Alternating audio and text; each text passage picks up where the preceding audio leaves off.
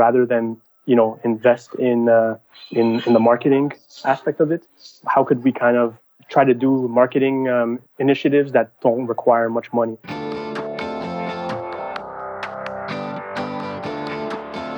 Hey, my name is Felix Tiet. I'm the host of Shopify Master, the weekly podcast powered by Shopify, the easiest way to sell online, in person, and anywhere in between. Each week, we invite entrepreneurs like you to share what they've learned growing successful e-commerce businesses. In this episode, you learn the challenges with creating a business that allows customers to fully customize their product, how to use a $100 marketing budget to get on big publications, and how they use their Instagram content to validate their market. Today, I'm joined by Nadeem from Custom Heats. Custom Heats allows food enthusiasts to customize their own hot sauce and was started in 2017 and based out of Montreal. Welcome, Nadeem. Thank you, and thanks for having me. Yeah, excited to have you on. So, where did this idea behind DIY hot sauce come from? The idea came from my brother and I. We come from a family, of hot sauce aficionados. Growing up, we pretty much grew up on Tabasco. But then, as our taste buds started to develop, we were looking for new tastes. And at my house, we kind of would mix hot sauces together. So we were would be a really neat idea to have a business where you can actually customize your sauce, right? Also, a little joke that we keep saying is, how we kind of grew up, with the hot sauce is our parents, whenever we would actually swear or something, they would actually punish us by putting hot sauce in our mouths. So that's, it came out of a little bit of a punishment, this kind of this taste for hot sauce. Yeah, so I'm a big fan of hot sauce too. So you mentioned that you decided to build a business around allowing other people to customize it rather than, you and your team just going off and creating your own flavors. What made you decide to go with the choice of allowing the customers to customize rather than just, coming out with 10 different flavors or however many number? Well, we were always kind of, we would buy hot sauces, but we felt like a lot of the different hot sauces sell the same product, but just under a different branding. We would always try to experiment with different flavors. And we feel like a lot of this, competitors lack that. It was kind of a very similar standard product. So we kind of had a concept early on, and we were kind of it would be cool to kind of make a game out of it, kind of like an RPG game, more or less, of how to develop your sauce. It was just to kind of let the customers tell us what they want. Mm-hmm. How many layers of customizations do you support? So the concept kind of works this way. The customer or the user will select the type of base. So they have the choice of 4 bases. There's a red pepper sauce, which consists of pretty much just a cayenne base. We have a chipotle sauce. We have a wing sauce, and we have a sriracha. And then we also have, once the user selects the type of sauce, they then select the type of chili peppers. So we offer the customers 7 different chilies, from milder options like Serrano, Cayenne to, extreme sauces like Carolina Reaper, Ghost Pepper. And then once they've selected their level of heat, they can select the ingredients. So the ingredients, the possibilities are really endless. They could pick from, we're talking about the fall spirit right now. There's pumpkin spice. There's a pumpkin spice for the month of October, seems to be very popular. We also have other options like root beer and more traditional, selections like garlic, onions. So I guess the possibility of combinations is in the millions. We also allow the user to upload their label, so they can, get creative, tell their, make it as if they kind of made their own sauce. And we get some pretty creative ideas. We have, sometimes, we get, sauces for weddings. So we get a lot of, orders for weddings. So if any of the users or the listeners have a wedding coming up, is a cool gift. Party favors, right? Party favors, exactly. We have companies that have reached out to us, for promotional gifts. So it's kind of, we let the customers tell us what they want. And what's great about this concept as well is we're gathering data from customers, right? So we kind of have an advantage versus competitors, is that we know exactly what customers are inclined to select. For now, I guess it kind of break down 50-50. We have a lot of B2B orders, and then we have a lot of B2C. We've worked with a lot of companies, and as I said earlier, weddings. So yeah. Yeah, so because you do allow these customizations and personalization of the products, kind of problems that you probably face are going to be different than a entrepreneur store owner out there that is not allowing customizations. So if you were to introduce customization into your business, what kind of new complications do you think people would run into? Like what are some problems that are unique to a business like yours that allows customizations? Yeah, well, you pretty much said it. One of the challenges that we faced early on, the struggles, was that because we have such a product that differs from client to client, you don't really have a standard product. You could have, millions of different combinations. So it really could change from a customer to customer. The challenge early on was to kind of find out who could help us produce, under these constraints. We approached a lot of co-packers. Co-packers pretty much laughed at us and said, we want big runs of the same standard product. And then we kind of found, caterers. So caterers were willing to work with us, and caterers kind of helped us find ways to cut down on lead times and to also cut down on costs. So that was one of the struggles early on. We kind of had to honestly produce out of our kitchens early on.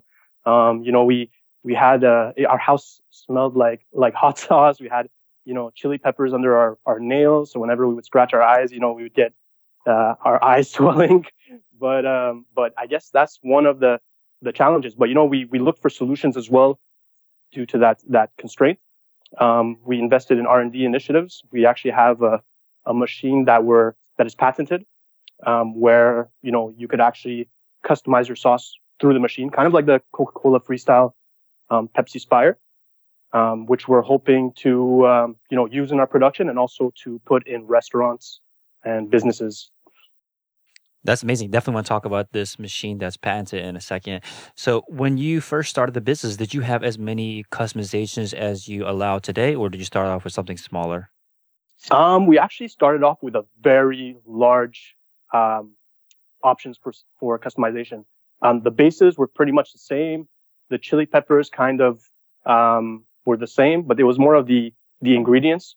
We had a lot of them, and then we kind of went by elimination in terms of what didn't really sell. And we realized that we didn't need to have this many options, and it was mostly we kind of looked at the trend of what was popular, and then we would just kind of narrow it down to kind of try to limit the variance in SKUs. I got it. So basically, you wanted to over time reduce the customizations, reduce the I guess the ingredients that you allow people to put in there, and just stick with what was popular. Correct. We still have over 70 ingredients, so the options are endless. But early on we had like over 200 ingredients, and we found that a lot of them were redundant, so we kind of narrowed it down over time. Got it. Okay, so now that you decided, or you figured out that one of the biggest challenges was trying to basically scale this up. Like, how do you do this outside of your kitchen and work with vendors? And you first said that you approach co-packers. So to anyone out there that is not familiar with the food business, like, can you explain what a co-packer would typically do? Yeah, so a co-packer is basically a manufacturing company that will produce on your behalf. So a lot of big companies, you think that they're the ones that produce it, but they'll go through a subcontractor and then they'll just put their label on it. Now, a lot of these co-packers have high minimum order quantities, which is it was a challenge for us because users could order as little as one bottle. But co-packers generally run under high minimum order quantities. And a co-packer, is that specific to the food and beverage industry, or is that like other industries too? I guess it could go to other industries. Would not be, if I'm not mistaken, maybe it wouldn't be considered a co-packer, but I guess you could subcontract your production as much as you want. You can get, an electronics company in China to manufacture a product for you. It's pretty much just the idea of outsourcing your production. Right. Okay. So you mentioned, though, that you didn't end up working with them because they had such high minimum order quantities and you wanted these kind of very limited runs because there are so many customizations possible. So you decided then to explore caterers. Was that your next initial kind of attempt or I guess solution, or did you kind of search around for other ways to solve this problem? Yeah. So we actually didn't come to us right away. It was actually after, brainstorming to try to figure out a solution to our problem. We kind of, we brainstormed and we were like, who would want to produce such little quantities and that vary from customer to customer? And we came down to caterers. We pretty much, went on Craigslist, Kijiji early on. We were looking for people that could produce for us. And then we came through our searches. We pretty much found out that, it looks like caterers would be our people that are interested in this. And as our capacity grew, or our demand grew, we started to acquire more and more caterers. And now we work with, companies with big operations, but that are still, considered caterers. Now, do caterers usually work in this kind of line of business, like the one that you have set up with them? Like this is not like a normal business or service they provide, is it? No, not really. It's we basically, nobody does this. That's why we had to find unconventional solutions to our problems. We didn't really have things to compare us to. So like I can't say that the companies we work with have worked under these kinds of constraints. But we kind of worked with them. They helped us find solutions to our problems, and we've been able to improve our operations as a result. Got it. Can you describe how this works logistically if you are working with a caterer to produce your food product? Yeah. So like we had an idea of how we were going to implement our production. Early on, we kind of made a mix of like dried spices and different ingredients, and we kind of listened to our the caterers to kind of see what their issues were. They were telling us early on that they were spending too much time per bottle, so we kind of listened to them to see how we can find a solution together, and we found some operational improvements, and now we've been able to, as I said earlier, narrow down the costs and deliver in a timely fashion. Mm-hmm. Yeah, I can imagine like a co-packer or a vendor or factory that is operating at a large scale. They probably, one of their key value propositions is that they are able to keep the products super standardized, right? They're able to keep everything that's the same. Now, I'm assuming that you probably had to set up some additional, I don't know, quality assurance or something with co-packers, with caterers, because they're probably not as used to, I guess, the stringent standards that you might require for like a business like yours where you're selling at scale. Like, did you have to change or implement any new processes in their day-to-day business to make sure that the standard of quality was where you wanted it? Yeah, well, absolutely. Early on when we were going for caterers, we still wanted to be compliant with regulations, right? We had we looked for a lot of caterers, and we made sure that they were FDA compliant, and we would audit them once a quarter to make sure that they're the operations are clean and sanitary. So, and also here in Canada, we had made sure that they're compliant with Health Canada regulations. So we made sure that the conditions were good. We had to supply them with equipment that we wanted to use, that we kind of identified ways to improve on time. For example, we have blenders that kind of will heat the sauces at high temperatures. They were kind of using conventional blenders and pots and pans. So we kind of supplied them with equipment that would facilitate and improve, as I said, the lead time. Yeah, that's pretty much the only things that we had to implement with our caterers. Got it. So now, speaking of the machine then that was patented, you guys created this yourself. Like, where did the idea behind, I guess, how did you guys even begin to create a machine to help with production? Yeah, well, it was a bit, as I said earlier, we had the challenge of the different SKUs. One thing that I didn't mention is we have like over 3,300 visitors per month, and we get a large amount of those convert into sales. So we have to, we have to kind of like improve production, improve lead times as we grow, and try to kind of automate our production. So initially, that's kind of how we came up with the idea, was to kind of automate our production by doing this machine. we kind of saw that customization was something that was trending. When you go to a fast food chain or restaurant, now what's really popular is they have Coca-Cola Freestyle machines, Pepsi Spire machines, which basically allow the users to select their soft drink flavors. And we were like, it would be cool to kind of use this machine and put it into restaurants so that people can customize their condiments and sauces as well. So it came initially as a way to automate our production, and then kind of gradually we were looking at producing it to kind of give a value to the customers in restaurants as well. How did you build this machine? Did you guys do it yourself, or did you hire a company to help you with it? So we're working with a company based out of Montreal called Robotics Design. They kind of worked on the Bixi, which is in Canada is the biking stations. I think you guys might have those in New York as well. And City bikes, yeah, they call it. Yeah, exactly. So it's they developed that, and they kind of like the idea. So we're working with them. We have a prototype that is being completed as we speak, and we'll have something ready by next month. Very cool. Now that's like a totally almost like a different business that you have to start to build a product like this. But what challenges did you face early on with creating a machine from scratch?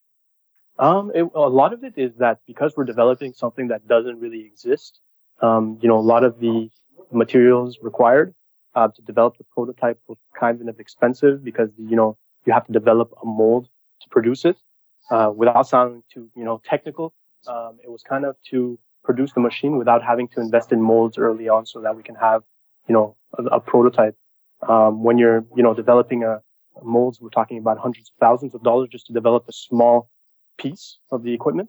That was kind of the challenge, was to kind of build it without having to invest into those different things. We kind of developed a prototype that we're going to kind of tweak as we go along. So, initial investment, we didn't want to be too much so that we can have that flexibility later on to kind of tweak it as we go. And right now we've actually discussed, the machine with a lot of big companies. We've spoken to Max, I believe. I don't know if you guys have them in the US, but it's a big chain here in Canada. In French, we have Couche-Tard, that's basically the French equivalent of it. And we have, chains here in Montreal, fast food chains that are interested in bringing it in once we've completed it. So you mentioned that the prototyping, the machine, you did not want to put in too big of investment at first by getting these molds done. So what were you doing instead? Was it like 3D printing? Like, what's the alternative to spending a lot of money on creating these molds for a product? Well, it's just that, instead of, we're looking at certain materials, like instead of looking for, we're looking at like things like alternative to certain materials, more or less. So instead of going for plastic, we kind of started off with aluminum and things like that. It was just to kind of swap certain materials early on. And then once we have purchase orders for the machines, then we can kind of invest into developing more cost-effective materials. I guess aluminum may be cheaper initially, but once you have the mold completed for mass production, it's cheaper to go different routes. I got it. Okay, so what is the patenting process like for something like this? Well, it's to be honest, it was mostly our engineer that kind of helped us out with it. We've approached a company, and then they kind of patent the operations or the functionality of the machine. Got it. Okay. So when you were creating this product, you mentioned that you already have some restaurants that are interested in it. How did you market or present this idea to them, and how do you plan on marketing this product to restaurants in the future? With now that a lot of restaurants are losing foot traffic, we think that it's an added value to these restaurants, right? Now that Uber Eats is becoming really popular, people are ordering and they're going less into restaurants. Which is a good and a bad thing depending on what type of business model you have. But for companies that want foot traffic, we pitch it as more of an added value for them. Something that is going to interest customers to kind of come in rather than order, because they have that added value. And do you have a price point in mind for a machine like this? Well, initially, what we're thinking is not to. Well, we can potentially sell it, but we're looking more at a leasing kind of business model. So we would lease the machine, and we would also supply the flavors, the types of sauces, all the ingredients that are required to run the machine. We would also take care of the maintenance. So it would be, wouldn't sell outright. We kind of like to lease it. Got it. Okay, makes sense. So you mentioned that when you were allowing people to come on and customize their product, you said that one of the key benefits that you have over your competitors is that you're able to now gather data on your customers to know exactly what they want. So tell us more about this. Like, how have you been able to use this data? So pretty much, as you said, like because of all the data we're gathering, we also have an option on our website, which is the pre-made sauces. Or, when we're doing our business to business, we usually sell a standard sauce, which we'll relabel. What we're doing is we've gathered the data basically of the selections, and we've kind of developed sauces based on what people want. One of our popular things is a Caribbean ghost pepper sauce, which is basically a ghost pepper sauce with coconut ingredients, coconut milk. And, we've been able to develop standard products, which would allow us to also reduce our costs. So we've gathered the data. Also, what we're doing is, we can also have, we're in negotiations with, restaurant chains in Canada, or not restaurant chains, sorry, grocery chains, to kind of hold our sauces in their groceries. And these are all sauces that we've developed based off of the data that we've gathered. Believe it or not, one of the popular ingredients that people tend to select is root beer. So we develop sauces based off of those selections. What I said earlier, people can still customize, like the businesses, they can still customize their sauces. But we also have that option of having those pre-made sauces based off of what sells. Yeah, I can see that when you approach these supermarkets, these grocery stores, and you bring these pre-made sauces. Do you use that data and say like, "Hey, this is stuff that people are already directly asking for," and does that help your pitch into these grocery stores? Absolutely. One of the, as I said, one of the benefits that we have, one of our competitive advantages versus our competitors, is that our competitors kind of have a standard product and haven't necessarily evolved into other types of sauces. They've kind of kept it very standard. Other companies do have different sauces, but they haven't really gone into, offering customers what they want. When we go to the groceries, we tell them, look, this is the data we gathered. This is what people want. And this is the sauce that we have to kind of meet that demand. Mm-hmm. So if anyone out there, it maybe doesn't sell a customized product, but they are selling a food or beverage based product, when you approach a grocery store, what do you find that they care most about? Well, what they want is, well, at the end of the day, they want to sell, right? When they kind of want to bring in our sauces, they want to make sure that there's going to be a consistent sales. And we've been able to show them that we're a different type of company, that is kind of, we, at the end of the day, we say that we're a food company, but we feel like that we're a technology company as well, in the sense that we have all that data. So then when we present to them the numbers, the traction we're getting, the viral attention that we've had through online medias, it kind of, reassures them that this is maybe something that is kind of trending upwards. But at the end of the day is we have all this information that we present to them, and it's something that is, puts us in our own kind of separate lane compared to other companies. Mm-hmm. Now, when you want to pitch to a grocery store, who exactly, like what's the role or the title of the person that you need to get into a meeting with? There's category managers that we kind of work with.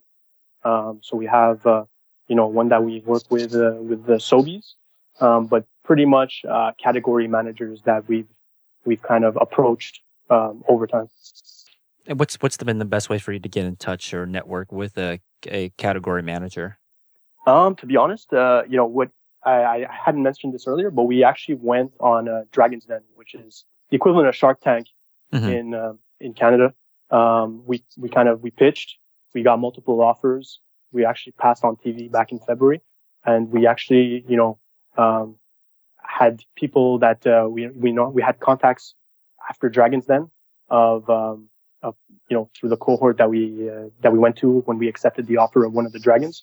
We actually developed we developed the relations with the category manager. But other than that, we kind of just reached out on people on LinkedIn. We look on LinkedIn for category managers from different chains, and that's how we kind of approach them. We just slide into their DMs, and that's how it is. Yeah. So basically, publicity is the key to opening the doors for a lot of these relationships. Like, being on Dragon's Den, I'm sure a lot of these category managers or people that knew them or other people that might be above them at these companies saw you and were interested in taking these meetings. And when you approached them, or maybe they reached out to you directly. And you mentioned to us that you started with a marketing budget of just $100, and you've been able to get on places like Rachel Ray's Everyday Magazine, Now This, Time Out, Urban Daddy, and then of course Dragon's Den, and then all the other benefits that came out from that publicity. So you mentioned that you felt like you did this through very calculated steps that can be repeated. So walk us through that. What were the calculated steps to have a $100 budget, basically nothing, and get onto all these publications? We were kind of fortunate early on in the sense that before we even had a website, we had an Instagram account explaining our concept.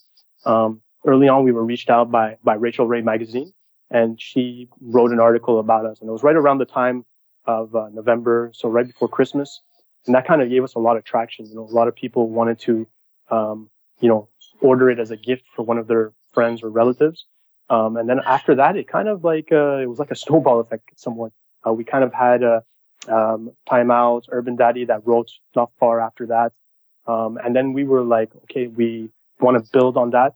And rather than, invest in the marketing aspect of it, how could we kind of try to do marketing initiatives that don't require much money? So after that, we kind of, we went on Dragon's Den, which initially wasn't even something that we thought we would be getting offers. It was just to kind of have that visibility. So we went on Dragon's Den. It was kind of, the concept alone was kind of viral. So it was something that, got people talking and things like that. We also thought we approached people from Now This Food. We told them, look, we were on Dragon's Den. Would you guys be interested in doing a video about us? And they look for content. They look for new ideas. So they were kind of interested in doing a video about us. And then we're kind of looking at ways where we can have people talking. So we developed a $100 sauce, which we put, gold flakes, truffles. And that also gave us a little bit of that viral visibility. It's one of the most looked at items on our website. So we were kind of early on just looking at free ways to get people talking. We did invest in Facebook and Instagram, social media and things like that. But early on, it was more to look at how we can put our names out there without putting too much investment. Yeah, and correct me if I'm wrong, but this $100 sauce, I feel like there's these products that you can create for your store, your brand, that are just strictly for getting attention, and then products that you actually intend to sell. Was that one of the goals of this $100 sauce? I'm sure that you weren't expecting too many people to buy this, but it was to pull potential customers of your other products in through the door. Yeah, absolutely. We were, there's a very good book that I had read a while back called Contagious.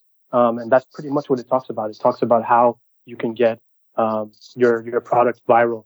So if anybody, listening is looking at ways to get their product to sell, get it viral, that's a really good book. And then one of the examples in the book, they said, they had a restaurant that sold a $100 Philly cheesesteak out of Philadelphia, and that it got a lot of people,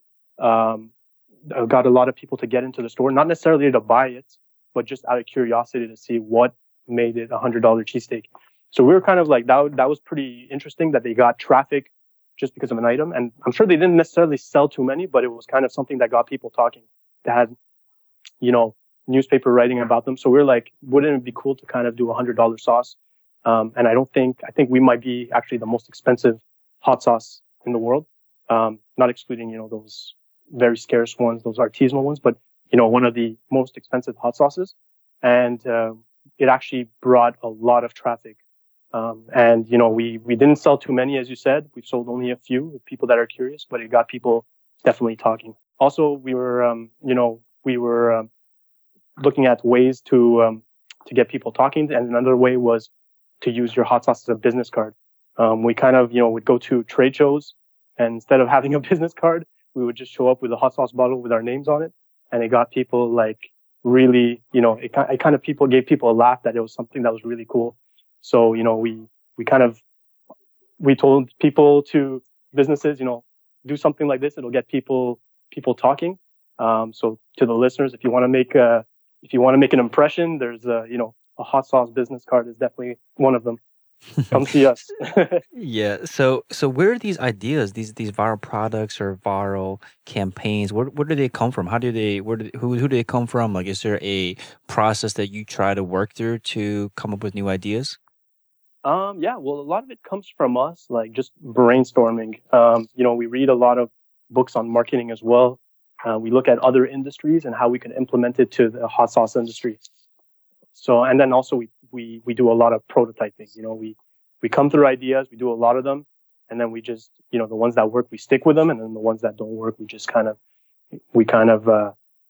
let them go. But it's a lot of trial and error, and that's how we kind of stick with what works. I like that you look outside of your industry, because if you look for the best ideas from other industries, they are proven to work on humans, right? On potential customers, but they've never probably been exposed to your actual customers. So now you have a proven formula, a proven concept that is going to be introduced to potentially people that have never, seen it before. So it's basically a best of both worlds, a brand new audience and a concept that has already worked. So when you come up with these ideas, like, have they all been successful? Like, what have you guys tried that has failed? We kind of we did work with some companies. We had a marketing company out of Montreal that kind of, we kind of wanted to outsource our marketing. That didn't work too well because they were kind of doing the standard way of doing of marketing. Us as a hot sauce company, we were kind of looking for something different. We were kind of looking at the ways, to kind of do something kind of we're kind of unconventional at the same time. Like, as I said earlier, we kind of looked at ourselves a little bit as a technology and a food company. To find a marketing company that has our vision for social media and things like that was what didn't always work out. But yeah, that was one example of them.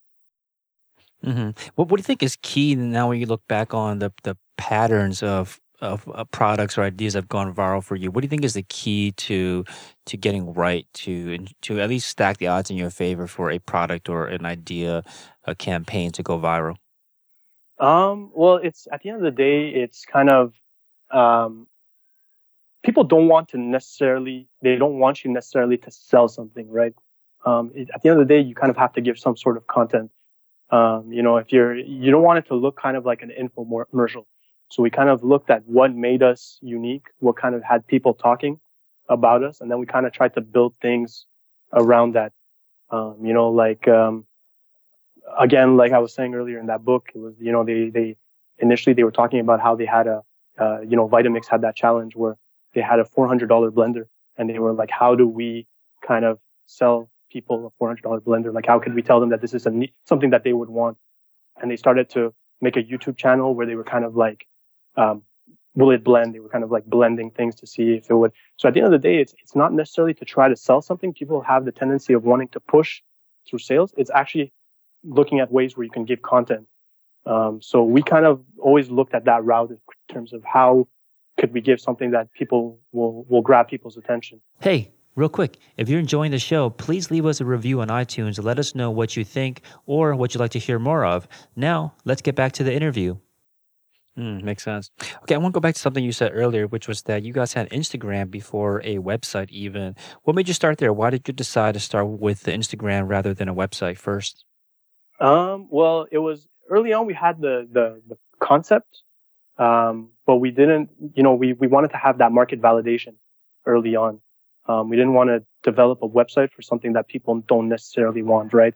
It was a new concept. Wasn't something that was necessarily tested. It could have been pretty stupid. You know what I mean? People would have been like, "Oh, like what is this? I don't want to have to, customize my sauce." But we wanted to start an Instagram account to see if there would be some sort of attention behind it, right? So we were kind of like, okay, let's just start an Instagram account talking about customization of hot sauce. And that's when we kind of got approached by Rachael Ray right after. So then that kind of gave us that market validation. It was just to kind of reduce the risk, was to kind of test our product before we actually launched. So tell us about the content early on then. Like this is a profile that you basically started from scratch or like did you have something going on before on here? No, it was one Instagram page that we started from scratch. Yep. So what kind of content were you putting out there to validate if there was a market for it? Like were you posting like behind the scenes photos, like video, stories? Like what were you what kind of content I guess what was the content strategy early on to validate if there was a market? Yeah, so we pretty much had these little gifts that we would post, pretty much, and like artwork that would say like, "Look, have you ever wanted to try a root beer hot sauce?" And then we would talk about how customize your sauce today. So it's kind of like taking the most unique ingredients that people would be like, I want to try this. This is kind of different, and kind of making pictures around that. And we would tag a lot of, you know, influencers or you know, use certain hashtags to get people to look at those images and grab people's attentions. So early on, it was a lot of GIFs and also pictures of like weird mixes that we kind of posted on our Instagram. We also had, we used a lot of videos, stories of basically saying, testing out Carolina Reapers and things like that. Because as you know, with Hot Ones and things like that, people are looking for creative ways to kind of test themselves. So we posted a lot of, little videos of consuming, Carolina Reaper sauces and things like that, and make polls, to get people engaged. So it was kind of, that's how we kind of built a little bit of a following, and then which led to us getting publications writing about us. Now, how slowly or quickly was the following building? It was actually pretty fast early on. We were kind of fortunate in that regard. As I said, it was kind of right around the time of Christmas, and we didn't want to necessarily let it die down. So we were kind of, right after that, Urban Daddy, right after that, Time Out. Then we were like, okay, we have to do something to kind of keep it going up. We're like, okay, we went on Dragon's Den. So it was kind of, we were fortunate to have something early on and right around the time of Christmas. And then after that, we just built off of the visibility that we had from the previous media publications. Remember how big your following was, or how long you were at it before a big publication like Rachel Ray approached you? It wasn't that much initially. It was maybe like 600 followers. Once we had Rachel Ray, it wasn't necessarily through our Instagram, because a lot of, I guess, the followers of Rachel Ray still use print. So a lot of them were kind of like just through the magazines and things like that. It wasn't too much early on. Yeah, I mean, 600 followers, and how long were you at this? Because it seems like it was pretty early on in, I guess, the company or in your online presence before all these publications picked you up. So I'm just wondering, like, what was it, do you think, about your social media approach that allowed you to get picked up so quickly? It's, we started the Instagram account in October. Rachel Ray wrote about us in November. It was mostly, I would tend to say, it was because of the concept of the customization of the sauce, which was part of our strategy. You know what I mean? It was kind of, we didn't have an infinite amount of dollars, a lot of money to kind of invest in marketing, especially something that is so new. She kind of allowed us to educate the public about us without us having to invest too much into explaining that. And were you selling via Instagram at this time? Because I imagine you're posting all of these hot sauce, concoctions that you're putting together, and you were actively talking about products that you wanted to sell. I'm sure people were reaching out or commenting or sending DMs saying, "Hey, where can I buy this?" Like, what was your strategy to handle these kind of requests? Early on, we had we did have on our Instagram that we were in the process of developing a website. We had a launch date. So we were, we had people that were kind of waiting for that launch date. We did get approached by people while we were still only with an Instagram account. We did get a couple of orders and a business to business order as well, which we kind of had to do unconventionally, kind of aside. We had an Excel spreadsheet of what we had, and we would send it over to them, and then that's how they placed orders. But early on, we kind of put a launch we're keeping people posted for a launch date while we were, validating our product. Mm-hmm.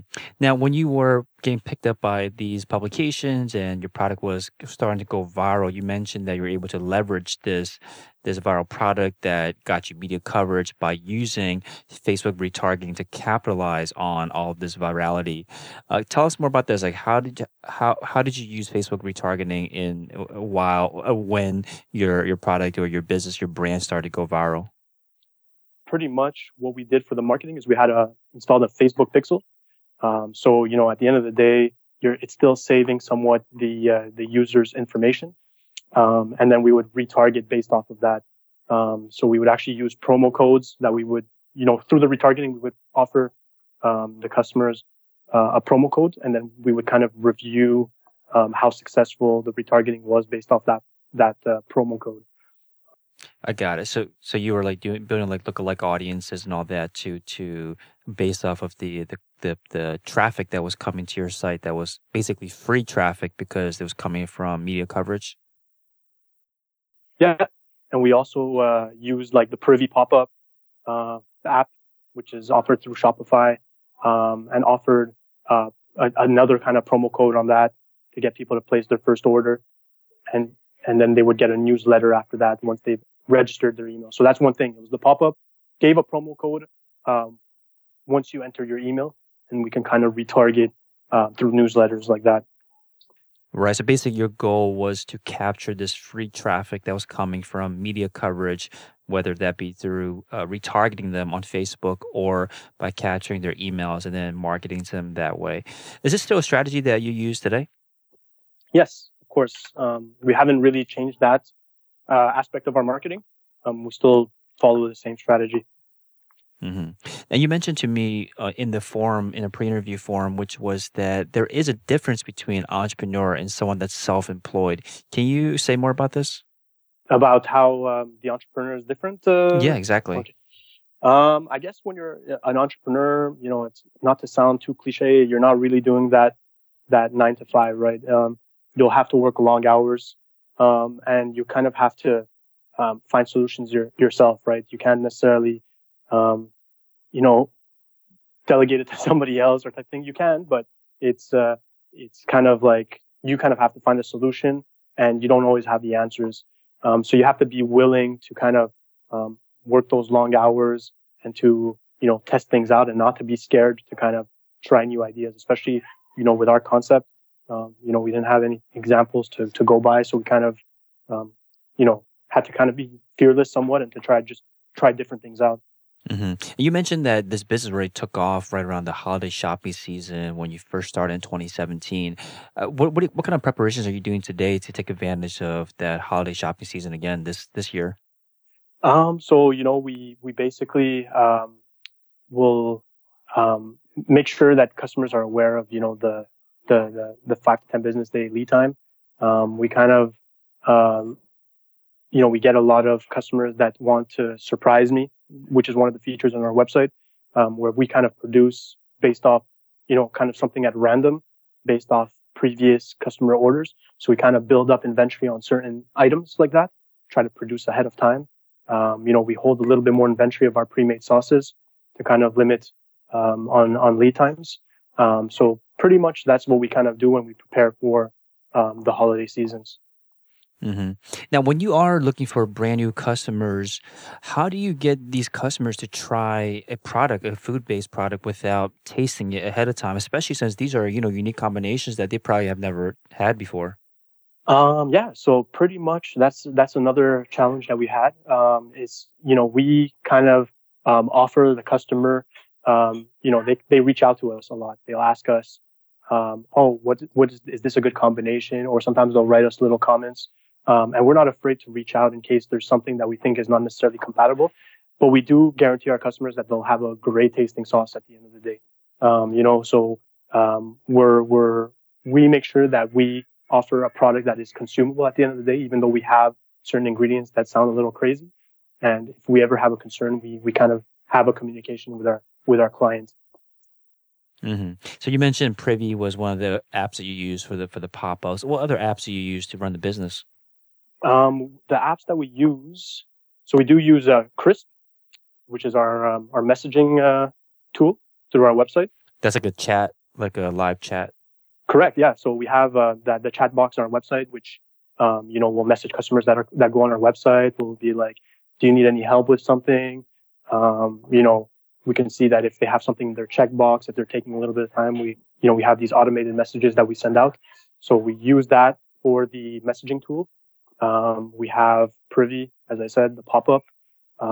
We have a conversion tool for, US to Canadian dollars that we've installed on our Shopify, and we have the newsletter app, which is Privy. Yeah. Mm-hmm. Now, on Crisp, the app that you use for live chat, what kind of questions typically come in through there? Well, a lot of them is, people will ask if this is a good mix. They'll ask us to kind of, when they would be getting their order, if they place their order today. They ask us, if we can assist them with designing their label. Sometimes customers, they have, an idea of an image. They have an image, but they don't necessarily have an actual label design. So we're kind of, we discuss certain things with our clients, and we kind of, develop certain the labels for them. So a lot of them relate to, to the labeling and the development of the sauce to make sure that they're making mixes. But a lot of them are, sometimes they'll trust us. They'll be like, "Oh, this is what I want in it. Could you guys make something that is pretty good with this ingredient?" And then we'll kind of, we'll tell them, what we think is kind of good, a good combination with their sauce. At the end of the day, we kind of, we joke around. We kind of feel like we're pepper consultants, and then we kind of consult our customers on ways they can develop a great tasting sauce. Mm-hmm. You mentioned earlier, you said that there was how many visitors per month that was coming to your site? Over 3,300. Got it. Have you made any changes recently to the site to improve things like conversion rate? Yeah. So we have, initially we were on Magento, and we actually, we switched to Shopify. It wasn't too great. It was limited in terms of apps. Our website wasn't as great as it was, like we feel it is today. So we actually, we switched from Magento to Shopify, which was a major change. Aside from that, we had, we added, the different levels of heat on the chili peppers, for example, on our website, because they had people that were wondering what the heat levels are. So whenever we had, questions that were asked to us on the chat box, we tried to see if there was ways we could implement it on our website so that they can avoid to have to message us. Some people don't necessarily have the patience to kind of, message. So we were kind of willing to put the information right off the bat. What else we added is we have a measuring tool. Seeing as though the ingredients are on a scale of 1 to 10, we actually put a chart saying, 1 would be considered a little, 1 to 4, for example. And then 5 would be like a medium. And then from 5 to 10 or 6 to 10, it would be a lot. So we kind of put tools in place to kind of help our clients to know, what amount of ingredients they're putting. We're also thinking of adding a feature on our website, which says, it would be kind of a tool to say, if the sauce will be sweet, if it will be salty and things like that, based off of the quantity of ingredients they're putting. So this is something that we're looking to add to our website, in the short term. And these all came from basically just questions that people were messaging you through like email or live chat? Correct. Yeah. So we noticed that a lot of the same questions were being asked. So we were looking, how we can save customers from having to message us to make the experience, to have a good customer service that we were giving to our clients so that they could have all the tools necessary to kind of, to place their order. At the end of the day, it was ways to convert. You know what I mean? We looked at our conversion. We're like, how could we convert? Oh, these are the questions that keep coming up. Will this help with conversion? And that's how we kind of developed certain tools on our website. Yeah, I think that's important that if people are asking the same question over and over again, it's much better than to just respond to each comment or each question with the answer. It's better to put it on your site. But if you've gone a little bit beyond where I typically see where, sometimes people will have like an FAQ page or something. What you've done is that you built the answers to their questions into parts of your site that where people would ask that question. right? And it's not like you don't want them to have to dig for information. Like I'm on the product page now, and then the heat stuff and the mouse stuff is right here on the product page. So it's very clear where I might, be questioning. I might have a question. The answer is right in front of my face when I would have that question. So I think it's important that what you guys have done is that you built the answers into the places where people might ask the question to begin with. Exactly. At the end of the day, me personally, I don't like to go into FAQs and things like that. I kind of, I want to be able to, have all the information that is needed right off the bat. I want to be on a website. I don't want to spend too much time. If I want to order something, I want to be able to have all the information and place my order, and that's it. This way, you've kind of, as you said, you integrated your FAQ straight on your website, so they have all the information needed. Awesome. So customheats.com is the website. I'll leave you this last question. What do you think is going to be the biggest challenge that you guys will face over the next year? The biggest challenge is just to continue scaling. I said that we have over 3,300 visitors on our website. It's climbing on a monthly basis. Really, our objective is to scale and to kind of reduce the lead times as we scale. So I guess that's one of the challenges, is to continue to develop a highly customizable product and offer this to millions of people, without them having to wait too long, and to keep offering a fresh product and an artisanal product that somebody wants, to have that identity of offering, a good sauce in a timely fashion based off of the tastes of the user. Awesome. Thank you so much for your time, Nadim.